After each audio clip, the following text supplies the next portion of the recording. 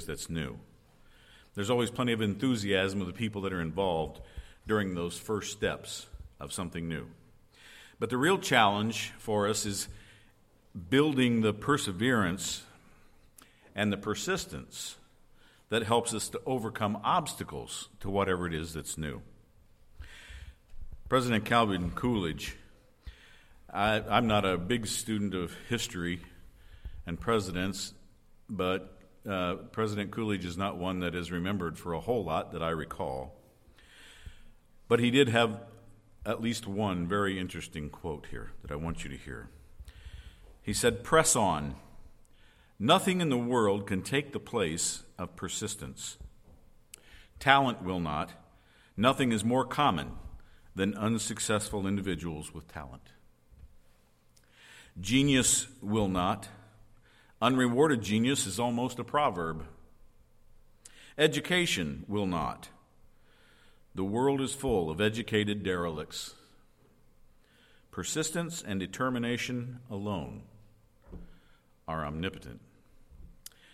Now, I'm going to take by the fact that he said that President Coolidge may not have known the Lord, because the Lord obviously is omnipotent. But he's underlining here the importance and the value of persistence and determination. And that's a lesson that Paul and Barnabas learned in their first missionary journey. President Coolidge's statement gives us an excellent backdrop for what we're going to study today, which is the advancement of the gospel into the pagan world of first century Asia Minor. Up to this point, Paul and Barnabas have pretty much exclusively visited villages and towns and cities that had a Jewish population, and therefore a Jewish synagogue, where they would be allowed to speak when they got into town. But today, they're leaving Pisidian Antioch, and they're heading into less Jewish territory, more overtly pagan territory. By the time we are finished today, they will have visited several cities and then made their way back to Pisidian Antioch, where they began their missionary journey. So in verses 1 to 7 of chapter 14, we see that Paul and Barnabas have left Antioch, traveling first to Iconium, where they begin reaching out to pagans. Now, Iconium is not the first place they visit without a Jewish synagogue, as you'll see right away. Verse 1, "Now at Iconium they entered together into the Jewish synagogue and spoke in such a way that a great number of both Jews and Greeks believed." Now, we've spoken of their practice. Paul and Barnabas, up to this point, has always been to visit a Jewish synagogue, and they did that again here in Iconium. And after they spoke there, it says a great number of both Jews and Gentiles believed. And as we've come to expect, not everyone was anxious to hear what Paul and Barnabas had to say. Then in verse 2, it speaks of the poisoning of the gospel, if you will. It says, "But the unbelieving Jews stirred up the Gentiles and poisoned their minds against the brothers." There was this group of Jews who did not believe in Christ and his work, and they started to stir up the Gentiles. Scripture is telling us that they poisoned their minds against Paul and Barnabas. And whenever we proclaim the truth of the gospel, we've said a number of times in here that we can expect opposition like Paul and Barnabas experienced here in Iconium. Again, this opposition came from those who should have been the first to believe, the Jews who had grown up with prophecies about the Messiah. But the opposition did not arise from secular pagans or Gentiles of the city. It came from the religious population, the Jews. Then we see proof of the gospel. Verse 3, "So they remained for a long time, speaking boldly for the Lord, who bore witness to the word of his grace, granting signs and wonders to be done by their hands." So rather than just shake the dust from their sandals, as they did in Pisidian Antioch earlier in chapter 13, Paul and Barnabas, instead of moving on, stayed at Iconium, and it says persisted in the ministry, preaching and working miracles among the people. Later in 1 Thessalonians chapter 2, we find that they did the same thing in Thessalonica. The signs and wonders that are spoken of here in verse 3 were for one purpose: and that was to authenticate the gospel message, just as the power to work miracles had been given to the apostles and others in the early church to validate their spoken message. They had no Bible as a reference for what they were preaching and teaching. So God gave them the power as a mark of authority in their ministry. And now we do have a complete Bible. All teaching is measured against the authority of God's Word. And signs and wonders aren't needed to authenticate what's being preached. But we see next in verses 4 to 7 that the opposition didn't just go away. Paul and Barnabas started to experience persecution of the gospel and of themselves. Verse 4 says, "But the people of the city were divided. Some sided with the Jews, some with the apostles. When an attempt was made by both Gentiles and Jews with their rulers to mistreat them and to stone them, they learned of it and fled to Lystra and Derbe, cities of Lycaonia, and to the surrounding country. And there they continued to preach the gospel." It's interesting to watch this, that they didn't get deterred from their mission.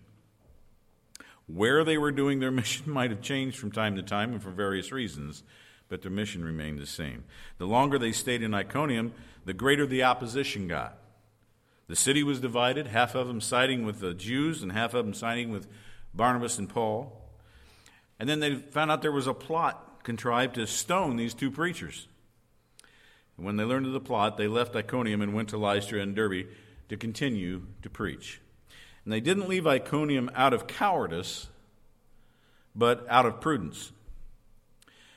If they were killed by stoning or badly injured by stoning, they knew they wouldn't be ministering to anybody, anywhere.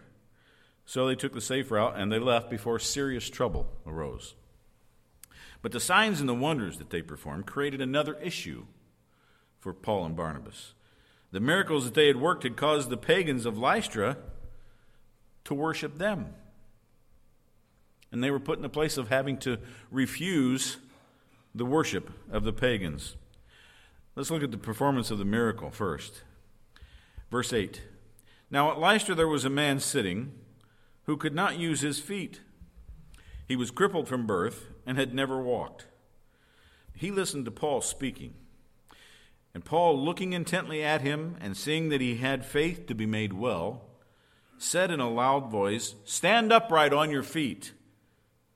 And he sprang up and began walking."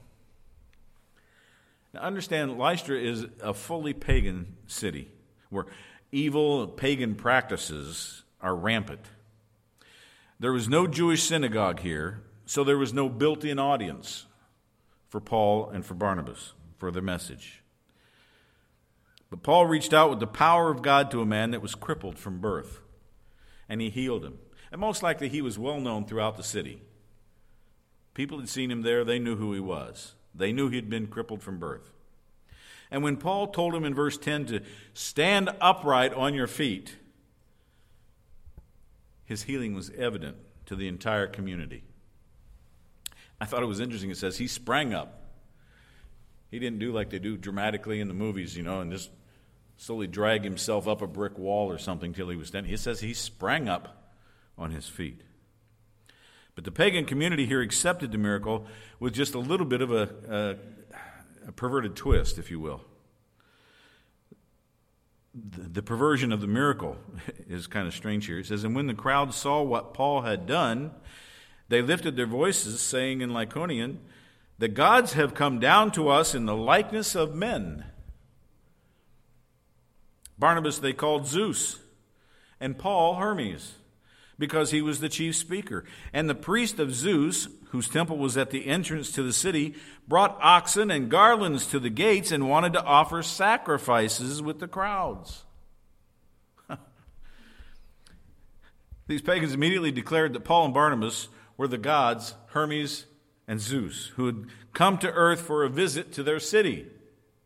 And the priest of Zeus in that city brought stuff for a sacrifice in their honor.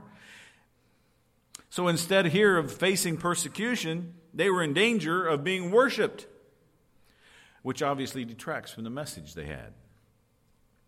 The Jewish audiences had never thought to worship them, but here in Lystra the pagans did. So this was new ground for the missionaries. And legend had it that Hermes and Zeus had visited Lystra before. And they had been ignored by everyone except one old couple who took them in and were rewarded for it. And all of those who failed to show the God's hospitality were destroyed. But the poor couple was spared. So with that legend in mind, the Lystrans were not going to fail to honor or show hospitality to Zeus and Hermes this second time around. They wanted to make sure they were not going to be destroyed. So they offered up their adulation and their worship in hopes of being rewarded, not judged. Now, there were apparently two purposes for the miracle that Paul worked in Lystra. First was denying the pagans' claims. Verse 14 says, "But when the apostles Barnabas and Paul heard of it, they tore their garments and rushed out into the crowd, crying, 'Men, why are you doing these things? We also are men of like nature with you.'" In verses 14 and 15, the missionaries are having no part of the Lystrans' worship. Maybe they were remembering what happened to Herod when he allowed himself to be worshipped. Remember that? God took him out. And the second purpose was also for declaring the living God. And that's singular. "And we bring you good news, that you should turn from these vain things to a living God, who made the heaven and the earth and the sea and all that is in them. In past generations he allowed all the nations to walk in their own ways. Yet he did not leave himself without witness, for he did good by giving you rains from heaven and fruitful seasons, satisfying your hearts with food and gladness." And even with these words, they scarcely restrained the people from offering sacrifices to them. Paul and Barnabas used this incident to kind of turn the tables a bit. Verse 15, they point the Lystrans to a living God who made the heaven and earth and the sea and all that is in them. Even Paul's words scarcely restrain the people from offering sacrifices to them. Paul's sermons in the synagogues were full of Old Testament references, often retracing much of Jewish history, which, of course, would not work here in Lystra because it wasn't their history. So Paul took a different approach in verses 15 to 17. He started with creation, and he spoke of the common grace that was evident in God's creation, things the Lystrans could identify with, like heaven and rain and harvest, gifts from the Creator. Paul tried to move them from their traditional belief in many gods, thinking in terms of one true God. The true God is not one of many. He is the only God and must be worshipped alone. And finally, there was a price for the miracle. Jews came from Antioch and Iconium, starting in verse 19, and having persuaded the crowds, they stoned Paul and dragged him out of the city, supposing that he was dead. But when the disciples gathered about him, he rose up and entered the city, and on the next day he went on with Barnabas to Derbe. Now, Paul and Barnabas might not have been able to stop these Gentiles, these pagans, from worshiping them, but others could. The Jews from Antioch. And those Jews came from Antioch and convinced the Lystrans to turn on Paul and Barnabas. And they stoned Paul. They drug him outside the city and they left him for dead. But with the help of some of those who had believed, Paul was nursed back to health that night, made his way back into the city, and then the following day, he and Barnabas left for the next city on their itinerary. They didn't go have a powwow and talk about, maybe we don't want to do this anymore. He healed. They left town, went to the next city on their itinerary. Many years later, Paul wrote to Timothy in 2 Timothy chapter 3. And he mentioned that it was the Lord himself who delivered him at Antioch, Iconium, and Lystra. A short time later, he'd tell the believers on his way back through, because they're going to retrace their steps now, that through many tribulations we must enter the kingdom of God. How many of you understand what that means? Come on, I know more of you have had tribulations than that. It is through many tribulations that we enter the kingdom of God, is it not? There are obstacles in the way. And that's a warning, saying, look, you might as well expect this is going to happen. So be ready for it. Be prepared for it. Be persistent and overcome. Well, then these guys, instead of just getting finished up at Derbe and taking off someplace else, they go back to retrace their steps. They revisit old places. Excuse me. At the end of verse 20 it says, and on the next day he went with Barnabas to Derbe. When they had preached the gospel to that city and had made many disciples, they returned to Lystra and to Iconium and to Antioch. So leaving Lystra, Paul and Barnabas walked 60 miles to Derbe in verse 21, and there they made many disciples, it said. And then they retraced their steps back through each of the towns that they had been in and where they had been persecuted. Now that was a bit of courage even to show their faces in those places again. But their purpose was to establish those new converts into churches and help create a new paradigm for them to grow in.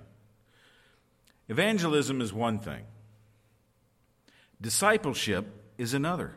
And both are required to fulfill the Great Commission, are they not? Jesus told his disciples, go and make disciples. He didn't say go and make converts. He said go and make disciples. Well, let's look at some of the ways that Paul and Barnabas followed up for new believers. First of all, they started by encouraging these new believers. Verse 22 says, strengthening the souls of the disciples, encouraging them to continue in the faith, and saying that through many tribulations we must enter the kingdom of God, as we just talked about. I would think that Barnabas, known as the son of encouragement, would be a perfect choice for doing this work. Who would be better suited than Barnabas to strengthen the souls of the new disciples?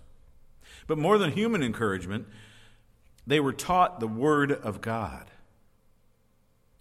And the more they understood that all of the Old Testament led to the coming of Jesus Christ, his life, his death, and resurrection, the stronger they would be in their faith. Even though it wasn't necessarily their history, that God's interaction with humans, with people, was all pointing toward the coming of Jesus.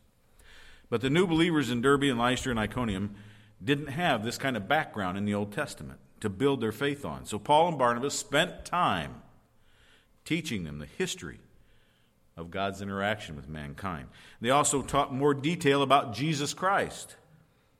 And without that background and knowledge, they would never have been able to fulfill Peter's admonition that he wrote of in 1 Peter 3:15, always being prepared to make a defense to anyone who asks you for a reason for the hope that is in you. To be prepared, understand, and to know why that hope is there. Secondly, they needed to exhort the disciples. In verse 22, they spent time encouraging and exhorting the disciples. The disciples here refers to the new believers. And they exhorted them to continue in the faith. Now, studying the Scriptures isn't done just for the information, but also so that you're able to stand firm against opposition that we have been told already we know will come. Jesus' new disciples lived in a pagan environment that obviously would not be friendly or patient about this new faith that they had adopted. And if they didn't stand strong, the pressure to recant their new faith and to return to their pagan practices would be overwhelming. That or the new Jewish converts might lapse back into their old legalism. And Paul's advice to them was something that he said often in his later writings. He said, stand firm. Thirdly,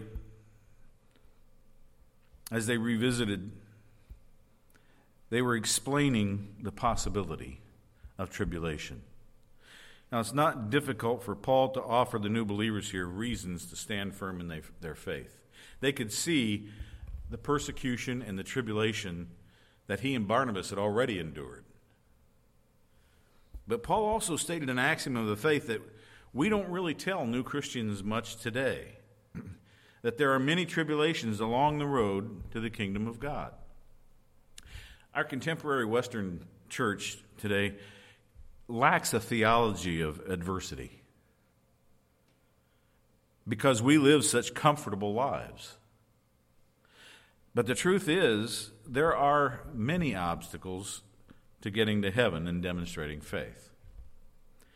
Now, it doesn't sound like a particularly encouraging message or an optimistic one to give to new believers, but it is the truth. Jesus suffered. His followers would likewise suffer. According to Romans 8:16 and 17, it said, the Spirit himself bears witness with our spirit that we are children of God. And if children, then heirs, heirs of God and fellow heirs with Christ, provided we suffer with him in order that we may also be glorified with him. To tell a Christian, a new Christian, anything else would be disingenuous today.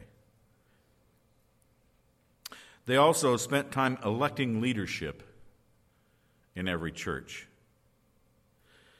Verse 23 says, and when they had appointed elders for them in every church, with prayer and fasting, they committed them to the Lord in whom they had believed. A little my own history. In the church I was in before coming over here, I took over a church that, and I sure hope they aren't listening to this, but they were somewhat biblically illiterate. They belonged to a different denomination, one that didn't spend a lot of time expositing God's Word and going into God's Word, but spending more time in social commentary. So when this old Baptist preacher became the senior pastor, I started preaching. Actually, I started pretty much right where we are here. I started in the book of Acts. But I wanted to preach to them the truth. And then one of the things that we had to do was select leaders from within the church. And I have to tell you, it took a while to find out who in the church might qualify as leaders, to get them prepared, and then to invite them and have them encouraged to accept that responsibility. And so I'm wondering here, when I read this, how did Paul and Barnabas know who was or wasn't qualified to lead these new churches, especially in pagan areas? And I figured they probably went through some of the same things that I just went through. They had to start somewhere. We have to start somewhere. We're in this thing together. Each of us has to assume some leadership responsibilities. Now, I want to tell you, one of the things that I think I told Laura Lee right away that impressed me about First Baptist when I first came here was your leadership. Now, I'm not doing this to gain some kind of favor with your deacons, but I want to tell you that these men impressed me. They were men who were seeking God's will. They're presenting their own weaknesses before him right out there and saying, look, we don't know about any of this, but here's what we think God is leading us to do. And they've done, I think, an incredibly commendable job during this time where they have been seeking God's man to come and lead this church. Paul and Barnabas didn't have guys like that to choose from. in these churches. There might have been some folks available who knew more than others, but they had to be people who were committed to seeking God's face in all that they were doing. So they did. They started somewhere. And as the men grew, their leaders, so did the churches. In verse 23, we're told that they somehow appointed elders for them in every church, so there would be a framework of leadership and support as the church grew forward. And then finally, they were establishing these new disciples through fasting and prayer. As you might recall back in Acts 13 when we studied the first church plant in Syria in Antioch, I mentioned the prominent role that fasting and praying played there. Paul and Barnabas introduced those disciplines to the new believers in Iconium and Lystra and Antioch, Pisidian Antioch.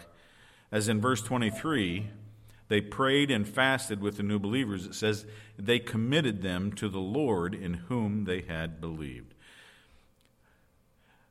The purpose of prayer and fasting was more than just modeling Christian disciplines. It was a way to commend the new believers to the Lord for His safekeeping and blessing as the missionaries were preparing to leave them. No, okay. So what? Where are you taking us now, Pastor? I'm taking us to our guys returning home and reporting their missionary process or progress. In verses 24 to 26, Paul and Barnabas retrace their steps through Pisidia Antioch to the Mediterranean seaport of Attalia. And then they boarded a ship and they sailed back to Syrian Antioch, completing their first missionary journey.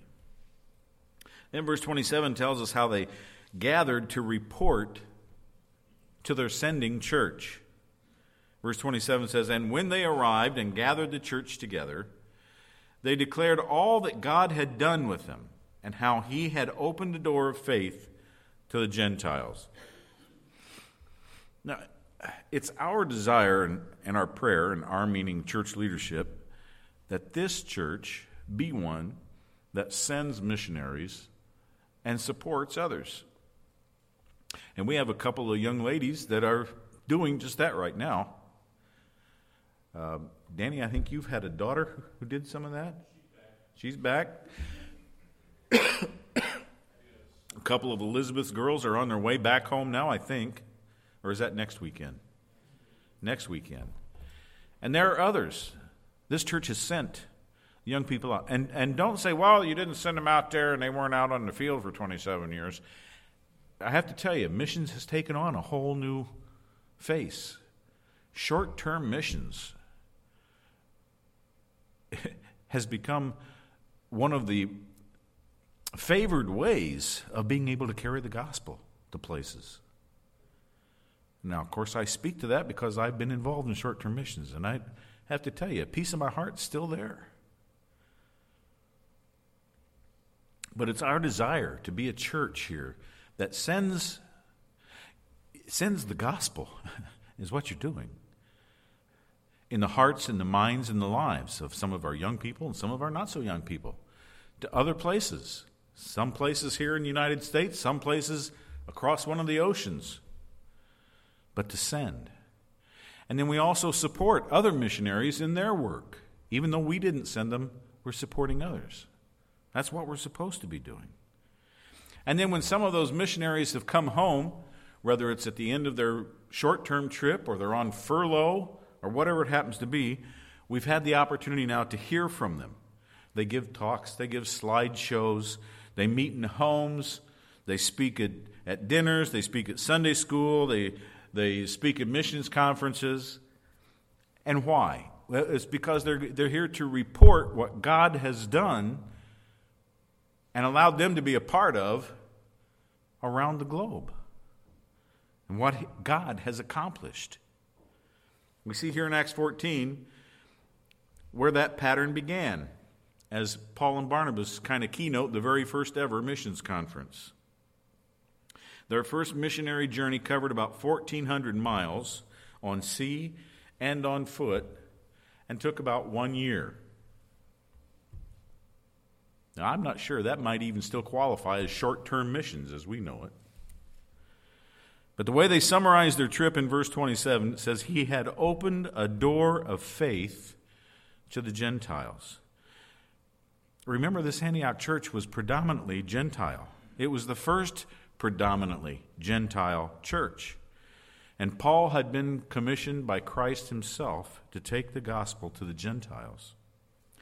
So it had to have created a great joy for them to come home and report that God had indeed been bringing Gentiles into the church.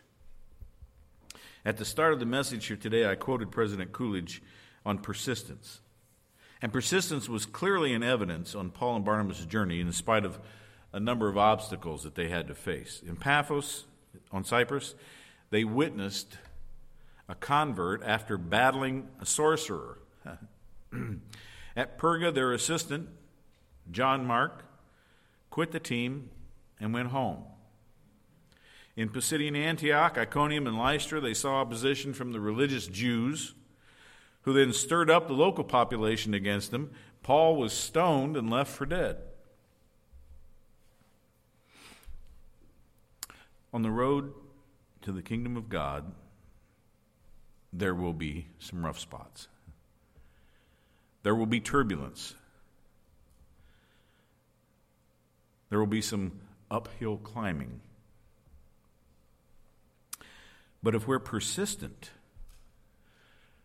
we don't give up like these two guys did. I mean, remember, we pointed out that they would run into an obstacle, they get stoned and left for dead, and what did they do? Well, they got better and took off from the mission field again. They didn't quit.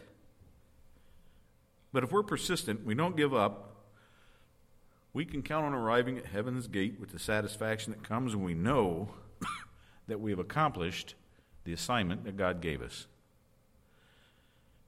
I don't know about you, but that's what I ask for out of life. The ability to overcome the obstacles that the evil one puts in front of us so that I can accomplish what God assigned me to do. No matter how big or small it is, if it means just witnessing to my own kids, then I want to make sure and get that done. If it means speaking to thousands in football stadiums around the world, well, there are other guys that can do that. Whatever it is that God wants me to do, I want to accomplish that. In order to do that, I need, and I can tell you now, you need, a good dose of persistence. Persistence is a choice. And it's maintained through faith and prayer, supporting one another, taking care of one another's needs. Don't fail to persist, to persevere as you make your way toward heaven. Now, this is not my closing message. I still have one more next week before your new pastor comes. And we need to be excited about that day. Because God is doing something new at First Baptist Church. Now, it's actually just starting already, but it's going to hit the ground running in about 2 weeks.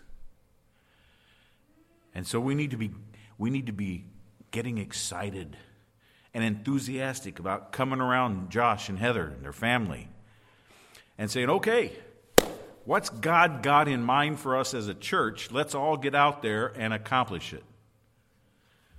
And I can tell you there'll be obstacles.